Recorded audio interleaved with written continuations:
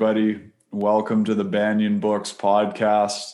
My name is Ross McKeechee. Thank you so much for joining us. And today our honored guest is Dr. Apila Colorado, joining us from Hawaii.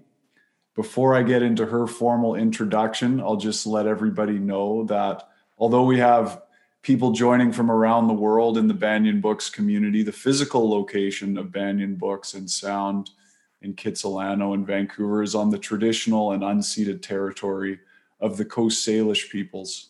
That includes the Musqueam, Squamish, and Tsleil-Waututh nations. Now, Banyan Books, as many of you know, is in our 50th anniversary year. It's Banyan's 50th birthday as Canada's spiritual and healing resource. So it's a big marker. Please support independent bookstores. You can make your purchases at our website, banyan.com, banyen.com, or you can make your order by phone. You can find the phone number on the website, or you can go in person 7 days a week. And all of your purchases at Banyan Books help to support all these amazing free events and programs such as this one this evening. Okay, our guest this evening, Dr. Apila Colorado, of Oneida Gull ancestry, is a traditional cultural practitioner and Indigenous scientist who has dedicated her life to bridging dialogue between Western thought and Indigenous worldview. As a Ford Fellow, Dr. Colorado studied for her doctorate at both Harvard and Brandeis universities, receiving her PhD from Brandeis in social policy. In 1989, she founded the Worldwide Indigenous Science Network in order to foster the revitalization, growth, and worldwide exchange of traditional knowledge and to safeguard the lives and work of the world's endangered traditional practitioners.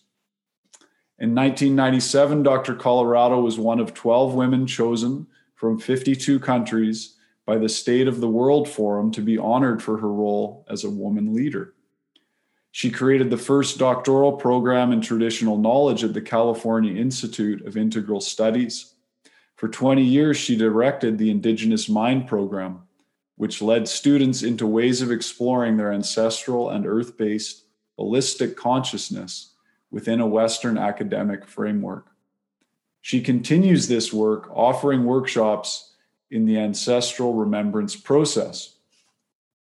Her new book, released by Hay House in July 2021, is titled Woman Between the Worlds, A Call to Your Ancestral and Indigenous Wisdom, a really fantastic book. In this book, Apila Colorado shares her lifelong journey of connecting with the essence of Indigenous spirituality and culture. From China to Alaska, Benin to France, Apila recounts her passionate work to communicate, conserve, and celebrate sacred Indigenous ways, all while reawakening to the wisdom of her Native American and French Gaul ancestors and reclaiming her own truth, healing, and story.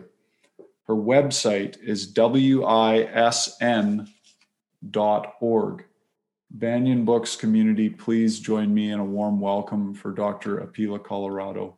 Thank you so much for being here. Thank you, Ross. It's good to be here. And I'll invite you to do our opening prayer. Thank you. No, thank you.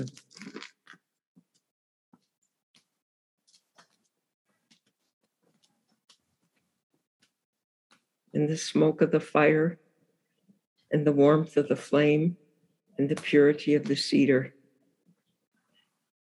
around a virtual fire we assemble, as in days of old. Each of us on this call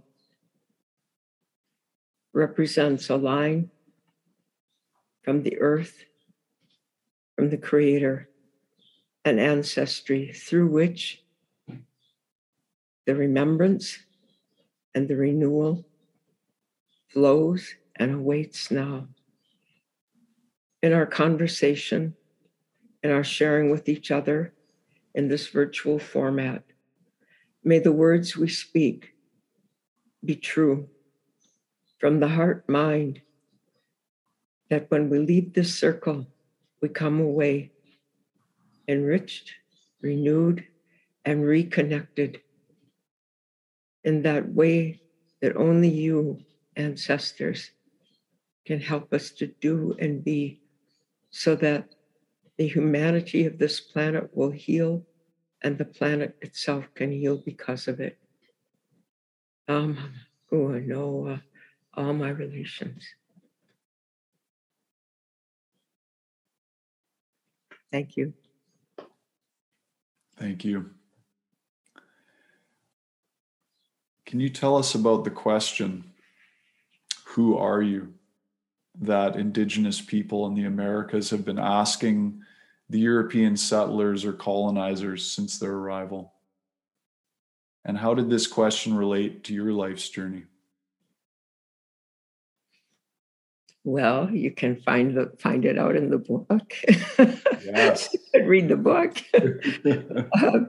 But the question of who are you, it was a big question in my childhood when racial divides were really stark. And where I grew up, there were two things you could be. You could be Indian or you could be white.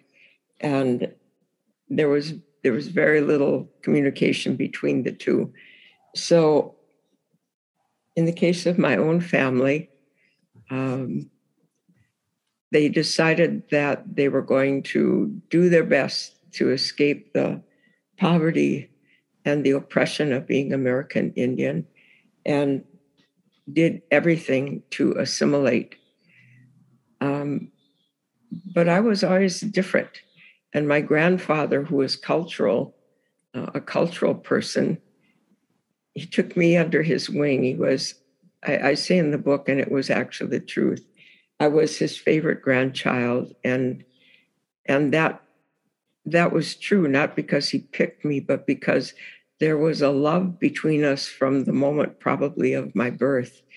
And that love was not only between us, but what he transmitted to me and what I lived in the North Woods was the love of the forest, the love of the streams, the bear, the wolf, all of nature, and the stars overhead at night, the wind through the pine trees, lightning and thunderstorms on Birch Lake. All of that, through his love and the way that he loved me, brought me into this intense sense of community and of, I would say now, Indigenous mind or Indigenous consciousness.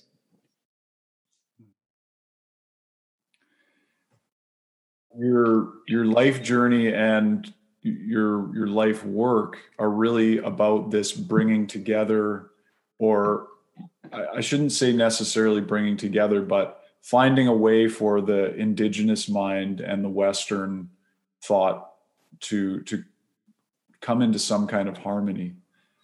Can you give us a little bit of an idea what that means or what that might look like? Well, for me, the way it was is I saw there was a lot of drinking, and with the drinking came violence in my family as I was a child growing up. And I would hear that, like, as the drinking went on, eventually there would come to a point where people would start talking about being Indian. And somehow I got the idea that was the reason why people were drinking. But the drinking was so severe and so scary and intense that it also showed me that there was some kind of really big power there, because I thought, if these adults, these grown-ups that I love, like, if that Indianness could cause that, there must be something to it, right? So I decided that I was going to find out what that was. And that's the journey that I'm relating. But it wasn't even, it was just in me. I was just kind of born that way between the worlds. From when my grandfather took me out under the lunar eclipse when I was just a child, from that, maybe that excited it in me, spiritually excited in me. But there was just this determination to get to the bottom of this identity question. So I started out saying to who am I? I decided that I was going to be the person in my family to answer it. And I was convinced that if I could answer it, I would bring healing to my family and to my community. What challenges? I mean, you were the first person in your family to attend university. And I just want to, first of all, say to everybody, this book is really a beautiful book. I really enjoyed it. And so I really highly recommend everybody read this story. It's like this mysterious unraveling, the whole thing, as you go through it. And we're only going to touch little pieces, but this book, there's a lot to unpack. So you were the first person in your family to go to university. What challenges did you face as an Indian American woman or Native American woman at that time, going to university and then getting out into the world? It was really it was frightening for me. I was the only American Indian in any class in a place where there were a lot of Indians living, but I was the only one. And I didn't think quite the same. And I knew I didn't look. If you look at me, you can see I'm half and half, right? But then I would be with non-native, I'll say non-native people, and eventually they would always ask, like, "Excuse me, like, what nationality are you?" And then when I was with Native American people too, I could feel later on in life when I would be in ceremonies, I would be the only mixed blood person in the room. And I could feel I brought discomfort to them because I was presenting like the perpetrator. Here I am, But when I got like teenage and late years, without really having a strong grounding in my Native American culture or the Gaul French side, I was really at risk for suicide. It was probably the most vulnerable time of my life. So the setting was absolutely perfect for me to choose to find out what it meant to be in two worlds, to find out what was the lived meaning of what my grandfather did when he took me out under the full lunar eclipse. What was the mystery of that? When I was writing this book, it makes me really happy what you said, Ross, because the whole time I was writing it, I had some teachings from elders going through my head. Like the first thing is, as a Native American, there are no teachers. The best connection is the direct connection between us and life. And elders will always say, like, don't put your faith or trust in another human being as your spiritual leader, because another person can lead you wrong. But you can trust what the creator, creatress says through nature. Because, for example, a tree, it doesn't lie when it has no leaves, right? It has them or it doesn't. That's it.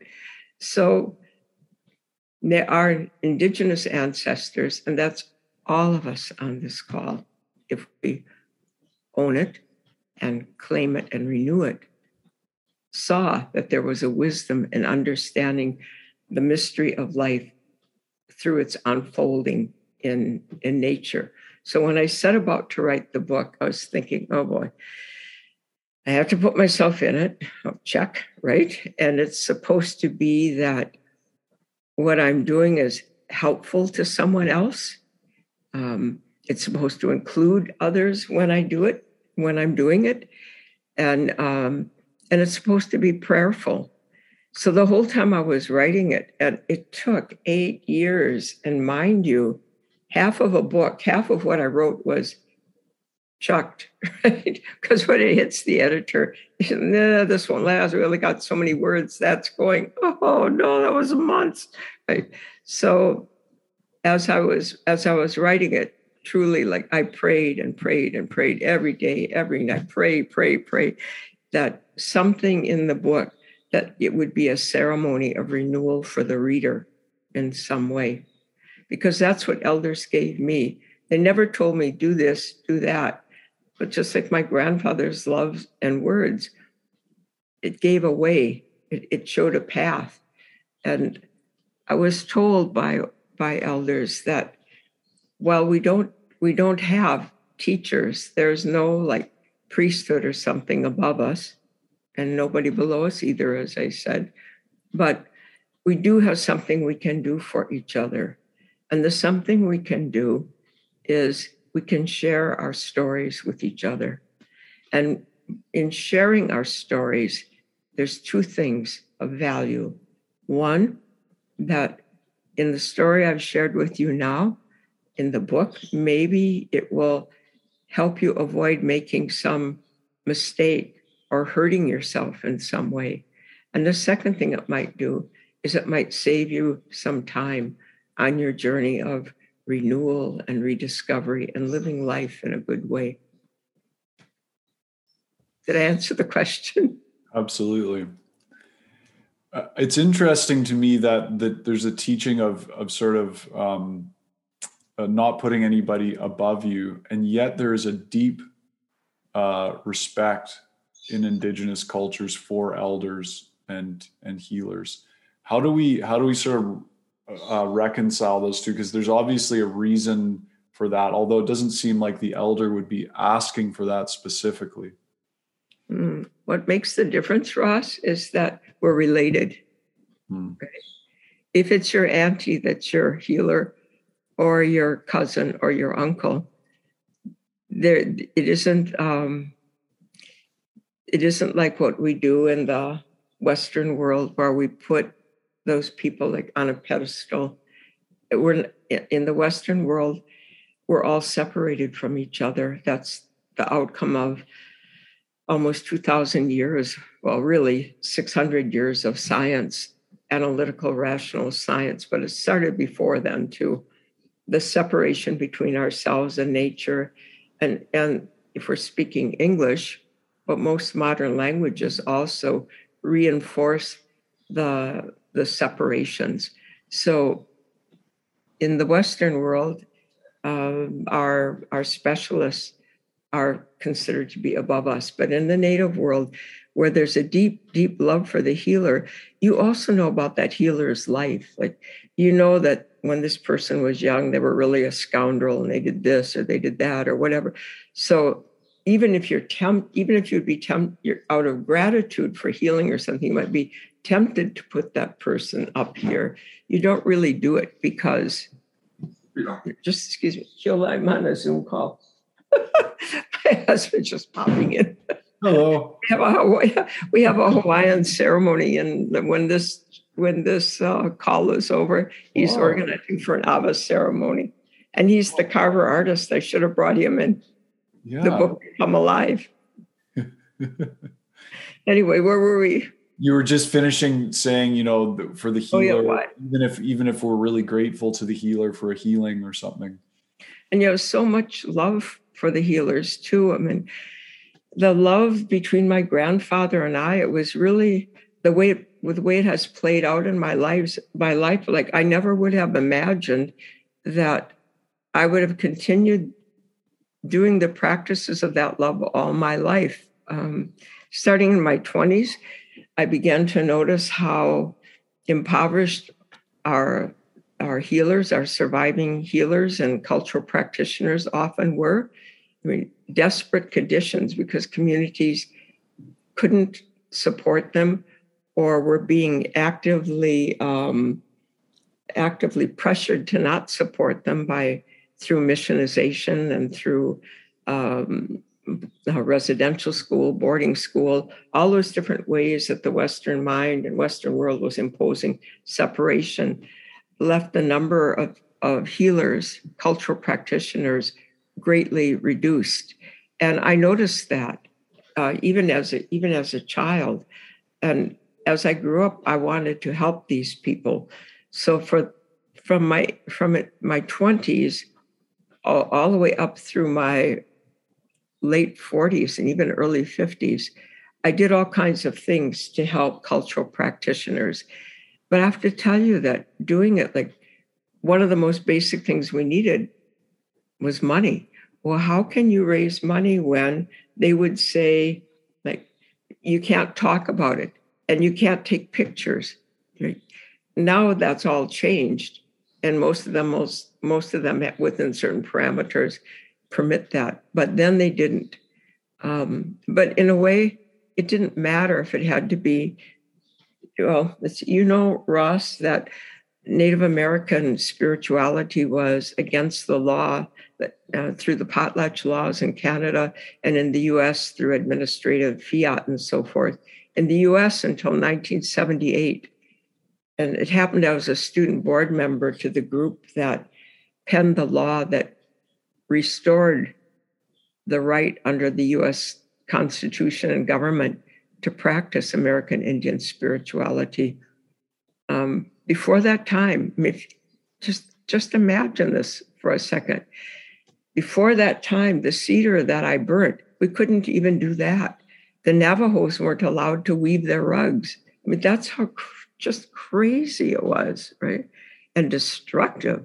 So when I saw that these healers were that I had such love for were in deep trouble, I said, I'm going to do something about that. And the other thing about I was doing something for myself too, because being with them steadied me, and it started to awaken in me to peel back the layers of pain, hurt, suppression, that intergenerational alcoholism, all the things that happened, sort of peel those layers back so I could come to the essence of my purpose here on earth and to answer that question, who am I? Yeah. Through your journey, you encounter so many different elders and healers, but you also saw around the world, like as you're talking about here in Canada and in the US, the suppression of traditional spirituality or indigenous spirituality and culture was prevalent everywhere in the world by the sort of Western or colonial mindset. Do you have any insight as to why this has been so widespread? Like, do you have it? It's such a big question, I know, but to me, it's shocking. It's a really easy question. It's an easy question. Okay. Because when people are disconnected from their land, when they're disconnected from their identity, you can disconnect them from the land. And for example, what happened in many parts of the world and then spread, the Abrahamic religions are awesome when it comes to helping other people and so forth, but they're religions that you can practice anywhere, right? And thank God there are religions you can practice if you're anywhere. But before that, the spiritual ways came from the land that your ancestors were on. And Ross, are you of Scottish descent? Yeah, mostly Scottish, a bit of Irish and English in there too, and Norwegian. So here's what happened to me in Scotland. And this was many years ago. I was like in my 40s. I was living in Alberta, teaching there. And I went to this meeting in Inverness in Scotland at a conference. And I had a time one day about where we could go out on the country. And I wanted to visit a sacred site I'd heard about called the Clavastones. And it's right by the big battlefield there where the sort of the last stand of the traditional Scots was, Culloden battlefield. And that was really a sad place to be near. And then I went to the Clavastones, and the Clavastones had like 3 sort of ancient beehive huts made out of stone. And 2 of them were fully caved in, and one was partly standing. And there was a fence around it. And I came to the fence, and I made an offering, and I asked permission to enter the sacred land. And I explained, I said who I am, that I was Oneata Aga, Oneida. And then I said French because I didn't know about Gaul Indigenous anything at the time. And so I was standing there praying like this with my smudge, just like I did. And I made an offering of tobacco. In my mind's eye, this huge spirit showed up over me. And I started to cry because the recognition and the presence was so emotionally moving. And I was weeping, and I said, what can I do for what you've just given me? And the Spirit answered in my mind that I want to be remembered, and I want to be free. So I would say, like, to people of European descent, I use the example of Scotland because you're here, Ross, and I can see you. But all of our ancestors, and especially for European ancestry people, there has been a huge theft. Like, why on my French side didn't I know who I was Indigenous wise? Why is it okay that people all over North America and US and Canada, if I say, like, what is your tribe or who are you, like, stumped for an answer, or maybe now people could say, well, I'm Celtic. But as I say in the book, for the truth to be real, it must be lived. And I want you to find it, because I found out we could find it at Oneida as a people, and I found it as a person of Gaul descent. And I say in the caves, like, I actually go to the south of France and found Indigenous people there. There's not much of the indigenosity left, but they know who they are. They have their old language. They have some sacred sites. So it's still happening. And farther back in time, I'm one of the fortunate people that gets to go to the painted caves of the south of France for ceremonies every year. So that identity, it's there. The ancestors are there. They're just waiting for us to ask them to help. I also found out for my husband, as I watched him make his prayers when we were young people, and I heard him say something that was so beautiful. And he was asking the Hawaiian spirits who went to this old sacred site. And he said, I'm really sorry that I haven't remembered you. And I can understand that you don't want to help me, but I really need you. And if you would help me, I'll never forget again, I promise. And boy, did they help. Wow. Yeah. Because of it, I live in a house now that's made traditional style. It's filled with Hawaiian images. There's canoes, traditional canoes we sail in, because he's a carver. Yeah. So all that, I'm saying all this, like, I can feel a certain hush right now, because there is a sorrow. Like, American Indians, we lost so much too. And there was a sort of a prejudicial belief that was self-serving. Well, American Indians, they know who they are, and always got an axe to grind about something. But the fact of the matter is, 400 years of history and assimilation had taken its toll. It's that way all over the world. Indigenous people have to fight or live for their Indigenous mind. And here's the reason. If you're on the fence, like, oh, let me back up. Okay, so why don't we all just reclaim our? Now I'm going to speak on my French side. Why don't we all just reclaim our European ancestry? Well, one reason is it's been disconnected for so long. An analytical mind tells us it's in the past, can't do anything about that. Whole mind says it's all present, right?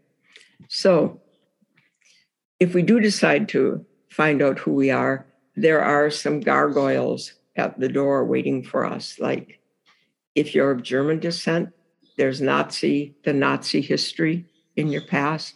If you're English, you have the British Empire, and on and on and on and on.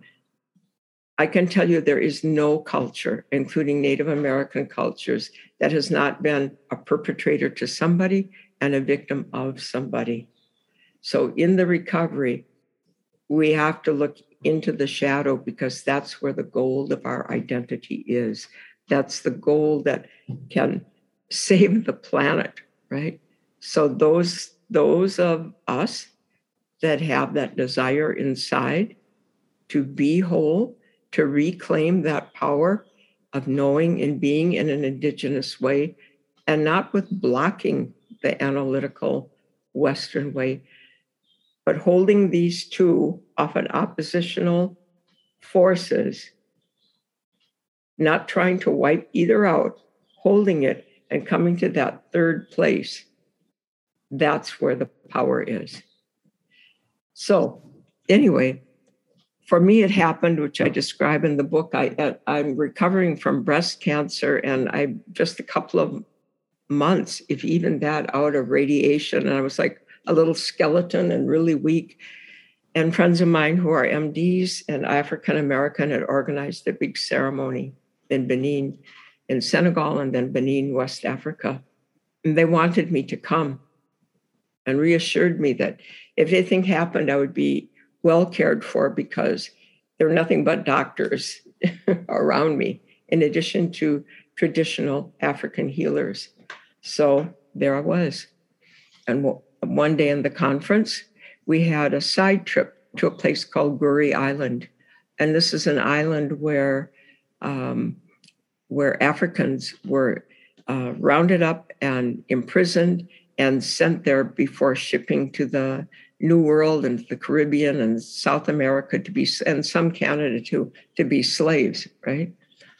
So when we get there, as we're approaching this island, the water was all blue and sparkling, and the houses were different painted colors like adobe and bougainvillea, fluorescent, and white sand beach. It looks beautiful. But as this beat up old boat overfilled with people approached, the sense of dread came over me. When I got out of the boat, there's little kids running around happy, trying to sell scarves and things. And then we get to the house of slaves. But it was, as we get closer, the feeling of dread got worse and worse. And we get inside, and then I see this room. They show us this room where girls were shackled, chained to the wall, and one room where young women were just taken for breeding by the slavers, another room where a hole in the ground where recalcitrant men were thrown when they tried to resist or fight. And then they took us up a tower, and the tower was the landing spot to get on the old-time ships. And at the top of the tower, right where you'd step off to get on the boat, there was a window, which is called the door of no return. And people were given a choice. Either you become a slave or you jump out that window to the rocks and sharks below. When I was there doing this walkthrough, I was also taken to the upper floor, which is very, very nice. Love, appointed in a beautiful way, very comfortable life. And then I found out it was French people that did that. And bear in mind, I was near death at the time. When I heard that, I just recoiled in horror. As a Native American, I could fully understand the impact of what European invasion meant. And as a person of French descent, I also felt the horror of being genealogically a participant in that. I fell against the wall because I was so weak. And as I touched the wall, it seemed like I could just hear the screams of agony and torture. And I came away from there, and I couldn't get out because I was just a mob of people. There was no way out of this. And they're all like African healers around me. So we kind of like pushed our way as a mob kind of to the exit, out and to the exit. And by this time, I was just like filled with tears and emotion. And the main healer who was surrounded were just like shoulder to shoulder like this. They called him Mami Wata. He looked over at me. He spoke no English, but shamans can do these things. He looked over at me and he said with a smile, "Hello, my sister." More the tears. If he could forgive me, I said, I can forgive me. Another thing that helped is I remembered what Virginia Satir, the late marvelous social worker in the 1950s, who later in her life, late life actually, worked with American Indians around family constellation work and identity issues. And Virginia said this: I may or may not be responsible for what my ancestors did, but I am making myself responsible now. And this book, Woman Between the Worlds, is me making myself responsible now. And when you read it and listen to this call, think about it. You help me to be responsible and possibly help you to be responsible for your line too. But it isn't only sackcloth and ashes. It's also regaining our power, because the only way to it is through it. Amen. Amen. Wow. Wow. Something beautiful in this book and in your life story is the interconnections that you discover between all of the indigenous peoples and cultures around the world. And I guess your entry point for that is through your research into the petroglyphs at the base of Copper Mountain in Alaska, and then the discovery of the petroglyphs on the beaches in Hawaii. Can you tell us a little bit about the significance of the petroglyphs, but also indigenous stories and how they interweave and bring us back to the understanding of our same origins? And oh boy, that's a lot. Let me see how I can do it in 5 minutes. If I may, just while you ponder that, I just want to let our live audience know, Apila will be taking your questions in about 10 minutes. We'll get to those. So I see there's some coming in already. Feel free to type them into the Q&A tab down at the bottom of your screen, and we'll read out some of those questions to Apila. Thank you. Okay, so what was your question again, Ross? The petroglyphs, I guess, for people to have a bit of an understanding of the connection of between the petroglyphs in Alaska and Hawaii, and then also the connection between indigenous story. Okay, so you guys, the thing is, he's saying Alaska, but the fact of the matter is these petroglyphs are off the BC coast. But technically, Alaska claims this land, right? Anyway, but it isn't only BC, it's also off the coast. It's the Northwest coast. And it happened that I got there through a vision. It was the first time in my life I had a vision, and then it came true in reality, and I knew it came, and I knew it when I was conscious in it when it happened. So I was working on my doctoral dissertation. I got stuck for a year and a half. What happened to me is I went home to Oneida for the ceremony. It was a peyote ceremony. And a vision came. I saw this mountain. I saw these rocks. I'm doing this fast forward, so not doing it justice really. But within a matter of a couple of years, I ended up off the coast of BC in a little seaplane. And the seaplane got socked into a squall. We popped out. There was this mountain I had seen in the vision. It was called Copper Mountain now. And at the base of it were all of these big boulders. And of course, I didn't know that from the seaplane. But later I found out that there were all these petroglyphs. So essentially what happened is as the screws are being turned in my Ivy League doctoral program to think this linear way, then the ancestors said, not so fast, apparently. I didn't see it at the time. I see it now.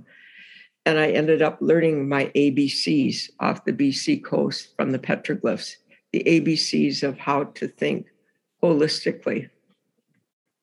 If you'd have been there, you would have laughed, because I did the best Western research I could do, and nothing would open these petroglyphs. I can't get it. I don't understand.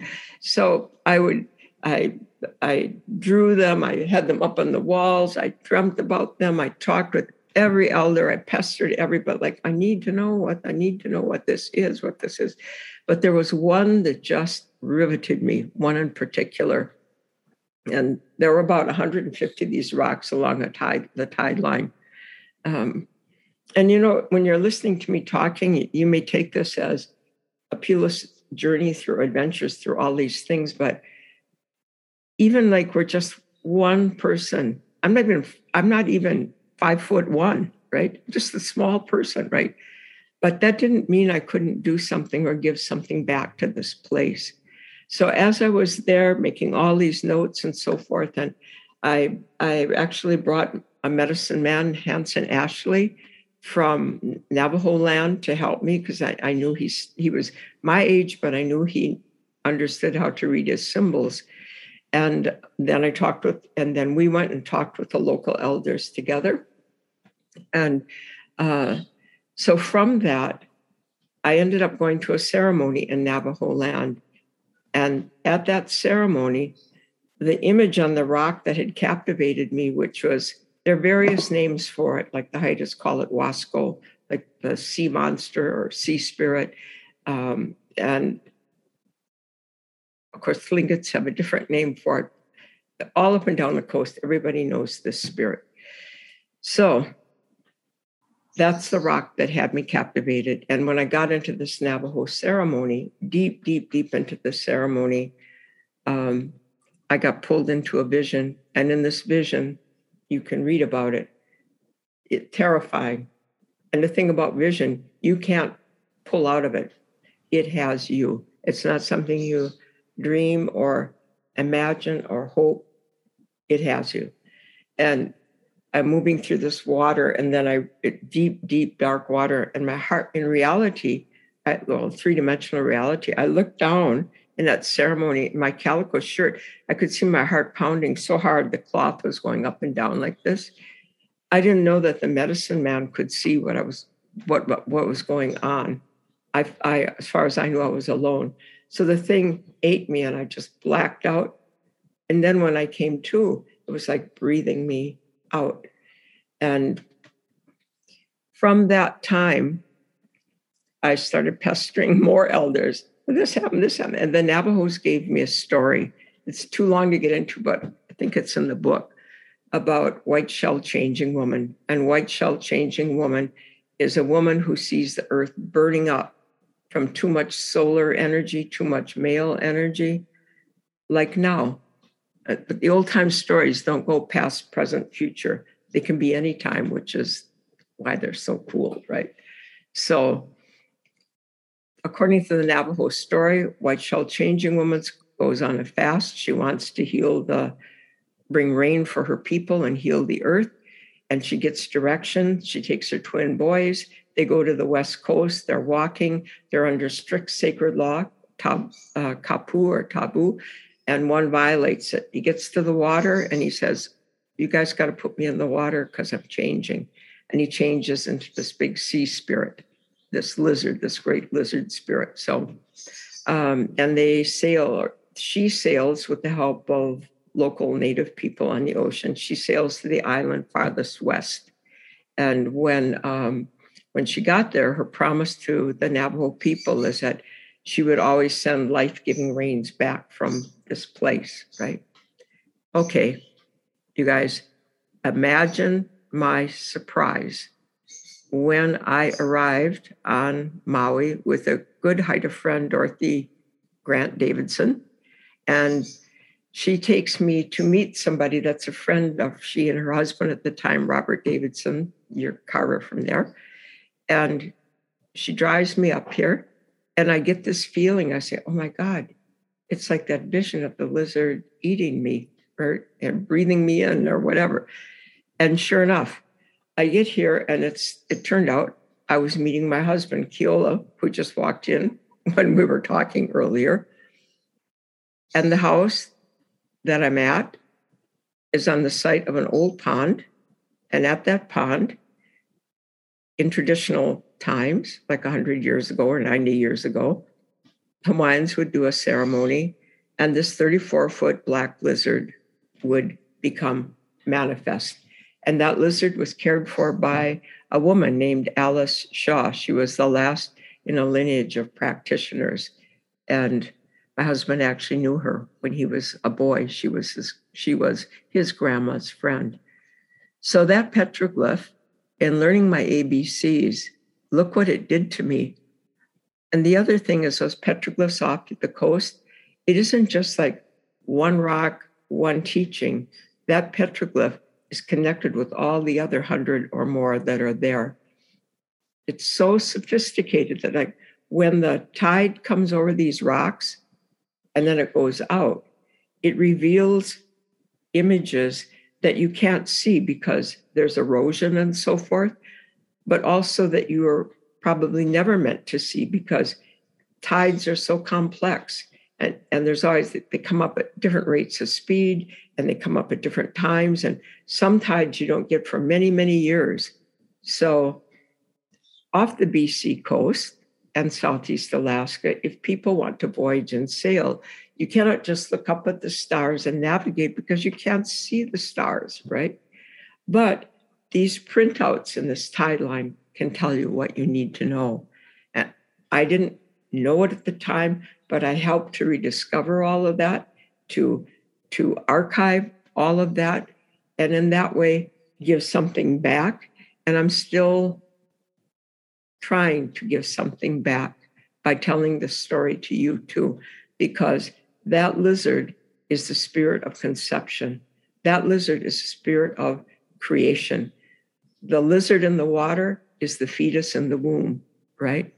And now to your story. Okay, you guys, I was anticipating Ross might ask me this. So it's in the book, but I want to tell you what Hanson Ashley told me once.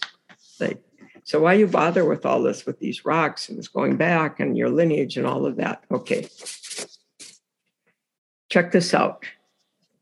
People who are recognized as Native people, Indigenous people around the planet, constitute 5% of the population. And yet, we are responsible for 85% of the world's biodiversity.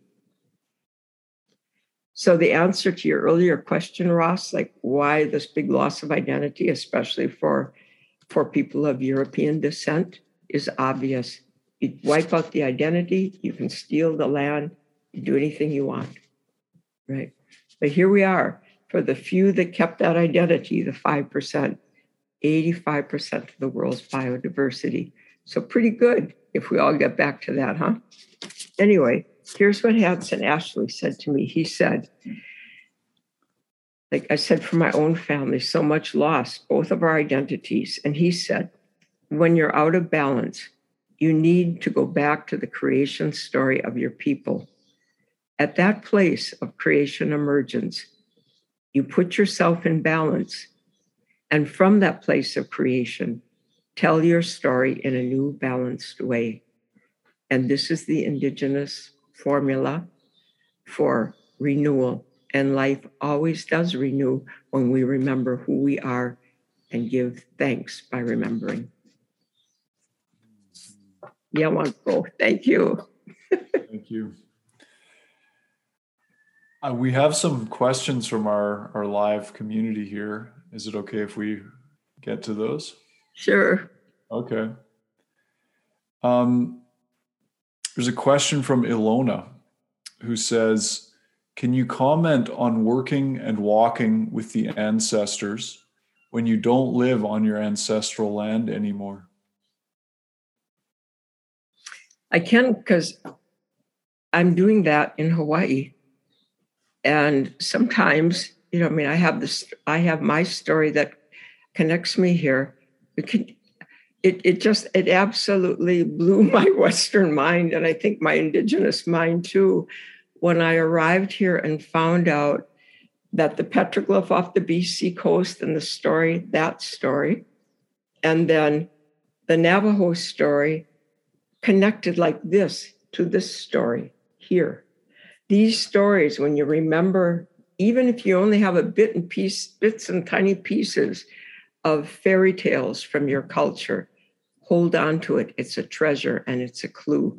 And sooner or later, you're going to find where the pieces start to fit with it, right? Even Mother Goose, when I was in West Africa, I think it's in the book too, I had an experience with something about a society having to do with swans, and that swan brought me into, see, there's a swan, there's a swan right here behind me, because that swan story brought me back. It was not just Mother Goose was all that was left, the whole corpus of knowledge about the swan and Cygnus, the constellation, and the black hole where the source of all movement in the universe emanates from, which is the gift of the creator and creatress to European tribal people, the gift of fire, right? And we need to take care of it again. So anyway, I'm walking that now because my story brought me here. My traditional stories and ceremony brought me here. And from being here, what am I doing here, right? What am I doing? And then it turned out that from this place, one of the places of creation and emergence, by being here, I was led to develop the world's only advanced degree program in Indigenous science. And it's now at the university, the United Nations University for Peace in Costa Rica. And it's also distance learning. So the program is set up to provide a crucible for people as a collectivity to remember who we are, to remember our Indigenous way of thinking, of being, to be connected with other people, and then to have it grounded in environmental studies and United Nations diplomacy. So being here, like, how do you walk? How do you walk with it? The best way is just what I'm saying. Know who you are deeply, and you will see how you're connected, and make an offering. Go to a tree that's close to as close to the sacred tree of your own people as possible. Make an offering and say what you want to do, that you want to be able to know how to walk this way, and ask for help. And then watch the dreams that come, watch the synchronicities that happen. And also remember, if you haven't been in touch this way, apologize. And when you get the help, say thank you. So I was telling Ross before we started, I said, okay, we'll do an opening prayer here. But before we close, since I've called the ancestors, I need to have a moment to say thank you for helping us. So like that. Thank you. We've got about 9 more minutes left, and we've got some more questions rolling in from our live community. Here's one from Lindsay, who says, "Hi, Apila, lovely to see you. The world right now seems to be full of vast crowds of refugees who have nowhere to go, and few countries which will accept them. All of them, especially their children, have been ripped from their past and their homelands and have unknown futures. What wisdom can you offer on how all of these displaced people can find wholeness and a sense of home?" Well, of course, there's practical things we each can do. Lift a hand to help. Give money. Take blankets. Take food. Whatever you can do. There's that. But my life's calling is to say that the best way to help is those displaced people. That's all of us. I bet almost everybody on this call has been displaced from homelands, one way or the other. Claim that power back so it becomes the norm instead of the exception. And when we know who we are, then we see how we are related to everyone else. And we don't do horrific things like set masses of people homeless running about the earth with nowhere to go. Thank you. Thank you. There's a question about your programs of study from Kathleen. You just mentioned the school. Now you told me it's the new forever home for your Indigenous Mind program with the UN school in Costa Rica. Yeah. Kathleen asks, what is the status of Apila accepting master's or PhD candidates in her Indigenous Science and Peace Studies program. Has anyone studied Indigenous ways of death and dying to contribute to broad society? We were accepting students in the fall, but because of the pandemic, we said we're going to wait until January. So in January, we're admitting people for the master's. The PhD will be a bit later. We have to have a build of a year or two with the master's first. And we've done the PhD before at another university, so we can do it. But we need to come into it in a good, calm way, right? And then as far as studies of death, it's a synchronous question. Yes, I know a couple of people, a Maori friend, a cultural practitioner has studied it, and other people here in Hawaii as well. And I myself am working with a number of sacred sites here connected to that pond that take you on the confrontation with death and a choice for going on to the invisible world or staying in this world. So, yeah, I do. You can, I guess, people could. Is there a website they can go to? Yeah, I'm just wondering, you can write to me, appeal@wisn.org. I'll get it. Apila at? WISN.org. Oh, okay, awesome. We'll get Jacob to throw that up in the chat for people as well. Apila, I think we have time. Let me just check the time here. Yeah, we've got time for one more question.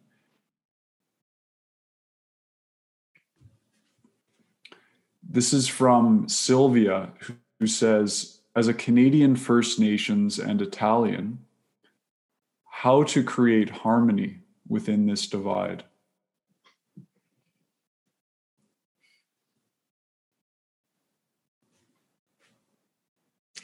I think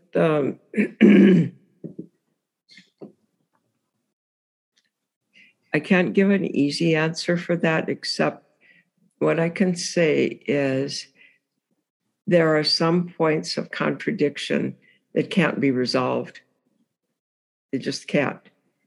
And it's the teachings of that great lizard spirit is escape non-binary thinking and let the contradictions stand. Even though they can't possibly both be true, you just let it be.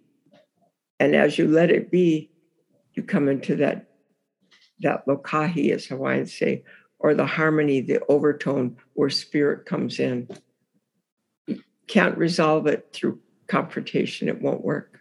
This won't work.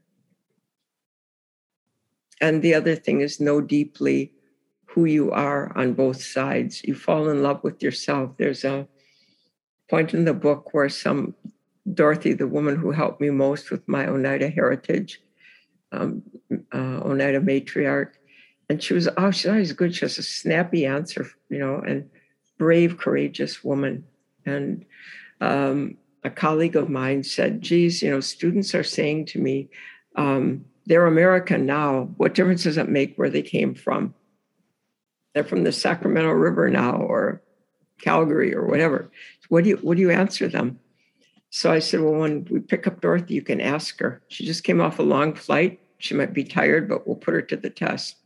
So when we meet Dorothy, I said, Dorothy, Kimmy has a question for you. And Kim asks her, what do you say to people who say it doesn't matter where I come from? I'm Canadian now, or I'm American now.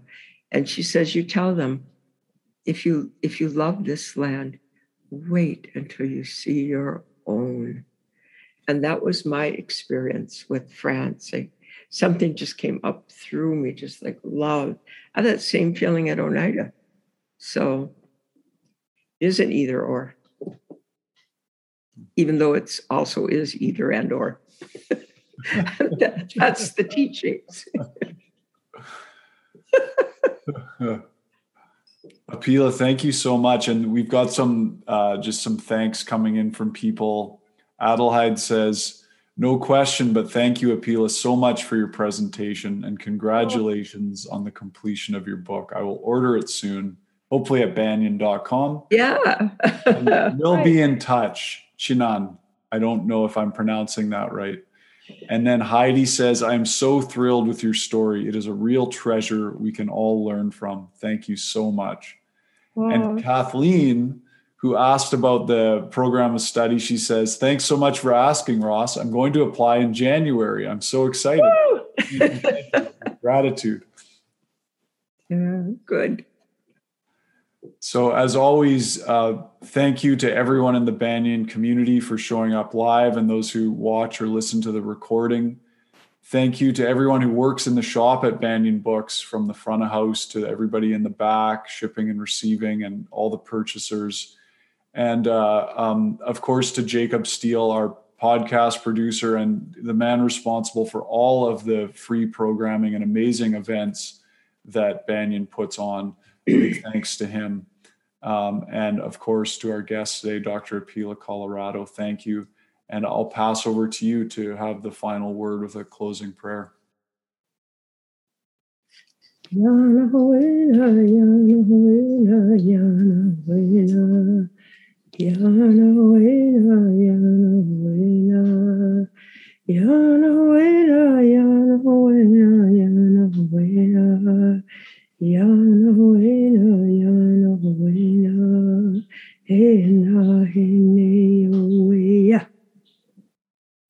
Thank you.